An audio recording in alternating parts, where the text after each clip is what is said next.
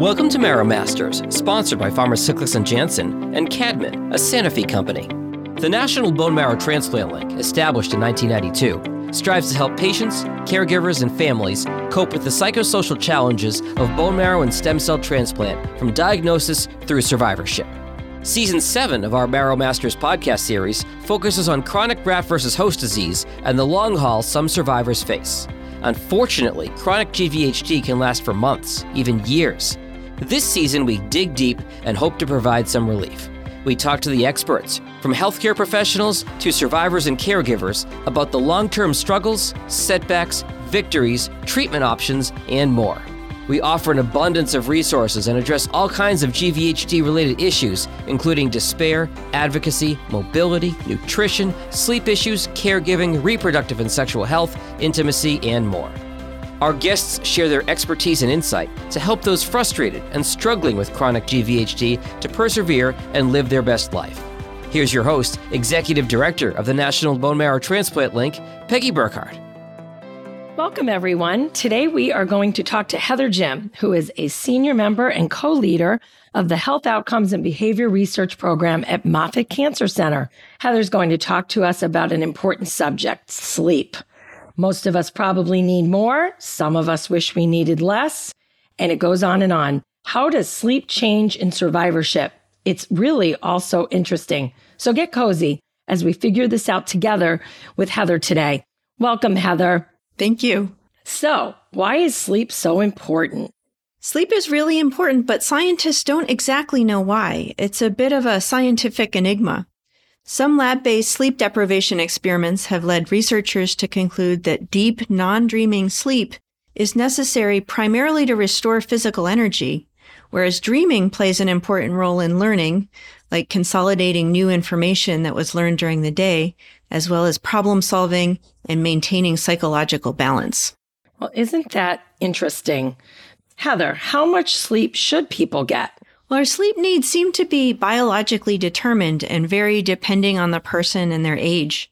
On average, adults need about 8 hours of sleep per night, but sleep needs vary greatly from person to person. Some people can get as little as 5 hours per night without feeling sleep deprived, whereas others need 9 hours a night to function. Isn't that the truth? I'm thinking of people in my own life, and it is so interesting how it varies. It does, and it varies by age, too. So normal aging causes the quality of our sleep to change as well. Deep sleep diminishes, and light sleep increases correspondingly.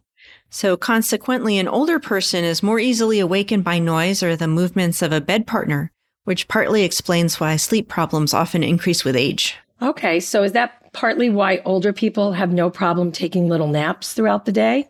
Yeah, that's a great question. And there's a lot of tie-ins, right, with physical health and memory. And all of those are still just trying to be, scientists are trying to uncover the relationships between sleep and these other outcomes and health. So, Heather, we're going to get to the part about the bone marrow transplant recipients. What are some of the sleep problems experienced by bone marrow transplant recipients? So first, it's important to know that sleep problems are really common even among people who have never had a cancer diagnosis or transplant. So approximately 30% of the general population reports some kind of sleep problem. And among transplant recipients, sleep kind of varies over the course of their recovery. It's typically difficult during the inpatient stay during the transplant due to noise and staff interruptions and the acute side effects of their treatment. And then in the early months after transplant, about 40 to 60% of patients report not getting enough sleep. Longer term, about 30 to 50% of transplant recipients experience sleep problems.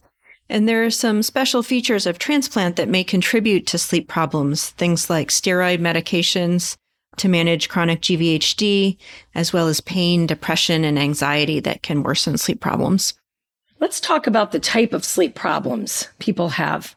Yeah, so there are 3 really common types of sleep problems. The first is obstructive sleep apnea. Those are pauses in breathing that lead to a poor night's sleep. Then there's restless leg syndrome. That's a creepy crawling feeling in the legs that prevents sleep at night. And insomnia, which can be defined as problems falling asleep, staying asleep, or waking up too early. A transplant may put recipients at risk for sleep apnea, and a common symptom of sleep apnea is snoring and feeling poorly rested upon waking in the morning. So if your doctor suspects you have sleep apnea, they'll probably do a sleep study and prescribe a CPAP machine, which is something that you wear on your nose and mouth to help even out your breathing. For restless leg syndrome, that creepy crawly feeling is very distinctive.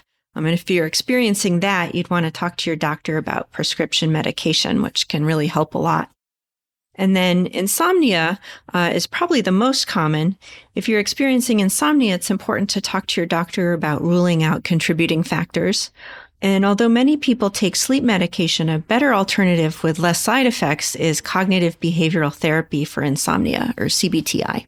So Heather, what is CBTI and how does one access it? CBTI is based on the premise that when people are trying to improve their sleep, they often inadvertently do things that make it worse. Things like spending too much time in bed, taking a lot of naps during the day, irregular sleep schedules, use of sleeping pills, which can have rebound effects, and then catastrophizing about poor sleep. For example, thinking as they're trying to fall asleep, if I don't get to sleep soon, I'm not going to be able to function tomorrow. And that just kind of stresses people out and makes the insomnia worse. Haven't we all done that? Yes. So CBTI addresses these problems to help people sleep better. The best option to access CBTI is to see a psychologist or social worker who specializes in this kind of treatment. And if that's not possible, there are actually good evidence-based apps called digital therapeutics that are prescribed by your doctor, but you can use on your own, on your phone or iPad or tablet, that are based on CBTI. So examples are Shut-Eye or Somryst. We will certainly add links to those in our show notes. Thank you. And if digital therapeutics aren't a good option, you can follow the CBTI 7 Rules of Good Sleep. These can require a lot of discipline to stick to, so it's good to have some support or follow CBTI rules with another person like a caregiver. And the goal is to train your body to sleep and wake up at certain times of day, and based on your location, for example, when you're in your bed. So the first rule is to set aside at least 1 hour to unwind before going to bed. And it's important to develop a routine before bed. You want to avoid screens during this time, avoid work emails, turn down the lights, consider some kind of soothing caffeine-free drink before you go to bed, like warm milk. So rule 2 is to go to bed only when you start to feel sleepy. Rule 3 is that if you're unable to fall asleep or fall back asleep in less than 20 to 30 minutes, you should get up out of bed and go to another room with low lighting and do something boring, like read a boring book, for example.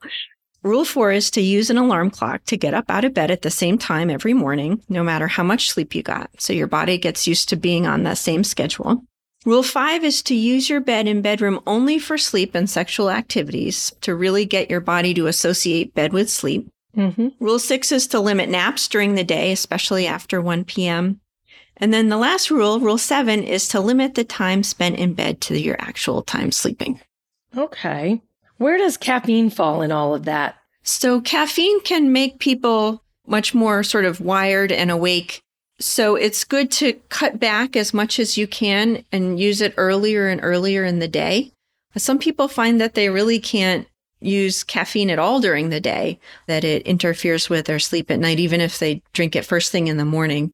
So it's really best for people to try to experiment and see what time works for them in terms of stopping their caffeine usage. Now, I did have a question about rule number 1, Heather. So the set aside at least 1 hour to unwind before going to bed.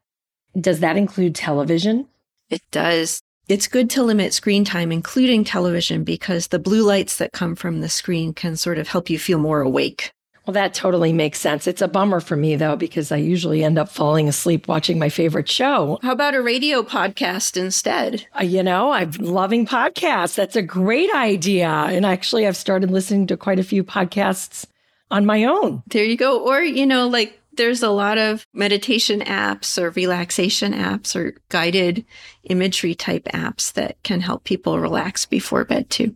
That is an excellent point. And we have had other speakers talk about Calm and different apps like that. So I'm glad you mentioned that. And we will also include those in the show notes. Thank you. Sure. Terrific. Wow, Heather, this has been great. Let's have you draw on an experience or two. I mean, you get to meet with lots of people. Any pearls of wisdom from some of your patients that were maybe struggling, or even a caregiver that you might want to share? Yeah, and it's important to realize when you mention caregivers that for caregivers, the transplant can be more stressful for them actually than the patient themselves. So it's really important that the caregiver takes good care of themselves and tries to get as much good sleep as they possibly can. I once knew a person who was only sleeping 2 to 3 hours per night, and she didn't want to take medication. So she tried cognitive behavioral therapy for insomnia, and she really discovered that good sleep habits can make a really big difference. Before she tried CBTI, she was so tired during the day that she didn't trust herself to drive. Oh, wow. It was really interfering with her life and her activities. But once she stuck to the good sleep habits that I mentioned earlier, she was able to start getting 6 to 7 hours per night, which was much closer to her usual sleep length. And she was able to resume her normal life. So even though the sleep habits can be a bit of a challenge to establish and stick to, they're definitely worth it. I couldn't agree more. And I just saw something the other day about how important getting outside is, the outdoors. Actually, it was a podcast, and it was about how most of the time people are in their homes 80% of the day. And I just thought that was such a high number. But the whole thought was, if you can get outside even a few minutes a day, how much better everything will be. Not just your sleep, but your life. What do you think about that, Heather? Yeah, I've heard that too, that, there's benefits of being outside and in nature in terms of people's mood and their cognitive abilities, maybe also sleep as well. And so that's certainly a really nice kind of lifestyle factor that people could incorporate into their day to help themselves feel better overall. I remember my mom yelling at us, get outside and get some fresh air, as a kid. And I think there's probably some truth to that. Absolutely. And get out of my hair too. I'm sure that was part of it. And we also have an episode this season on mobility issues. And within that, we talk about fatigue. And we had mentioned on that recording that we were going to be covering sleep issues. So if people are wanting to hear more about fatigue, Dr. Sean Smith is also covering that in this season. So I just wanted to mention that. They kind of go hand in hand. Yeah, absolutely. Although we do know they're different. They are, but, good sleep is a really important part of combating fatigue. Absolutely. Last words, Heather? This has been so great. I love the rules. We'll put the rules on the show notes as well. I think, in our society, people often sort of feel like they shouldn't need sleep or they shouldn't take care of themselves. And it's increasingly becoming clear that sleep is such an important part of overall health and wellness that it's really important to prioritize sleep and get the help you need if you're not sleeping as well as you'd like to be. I couldn't agree more. Sleep is very important at our house, and it makes the whole difference in your next day, I believe. It does. So thank you for this. Yeah, thank you for having me on. I really enjoyed it. This has been the Marrow Masters Podcast. If you know someone who would benefit from the information in our show, please share this episode with them via text, email, or social media. Don't miss an episode of our show. Follow the Marrow Masters Podcast on Apple Podcasts, Spotify, YouTube, or wherever you're listening right now. To connect with the National Bone Marrow Transplant Link, visit nbmtlink.org or follow the link in our show notes. The Marrow Masters Podcast is produced by Jagan Detroit Podcasts.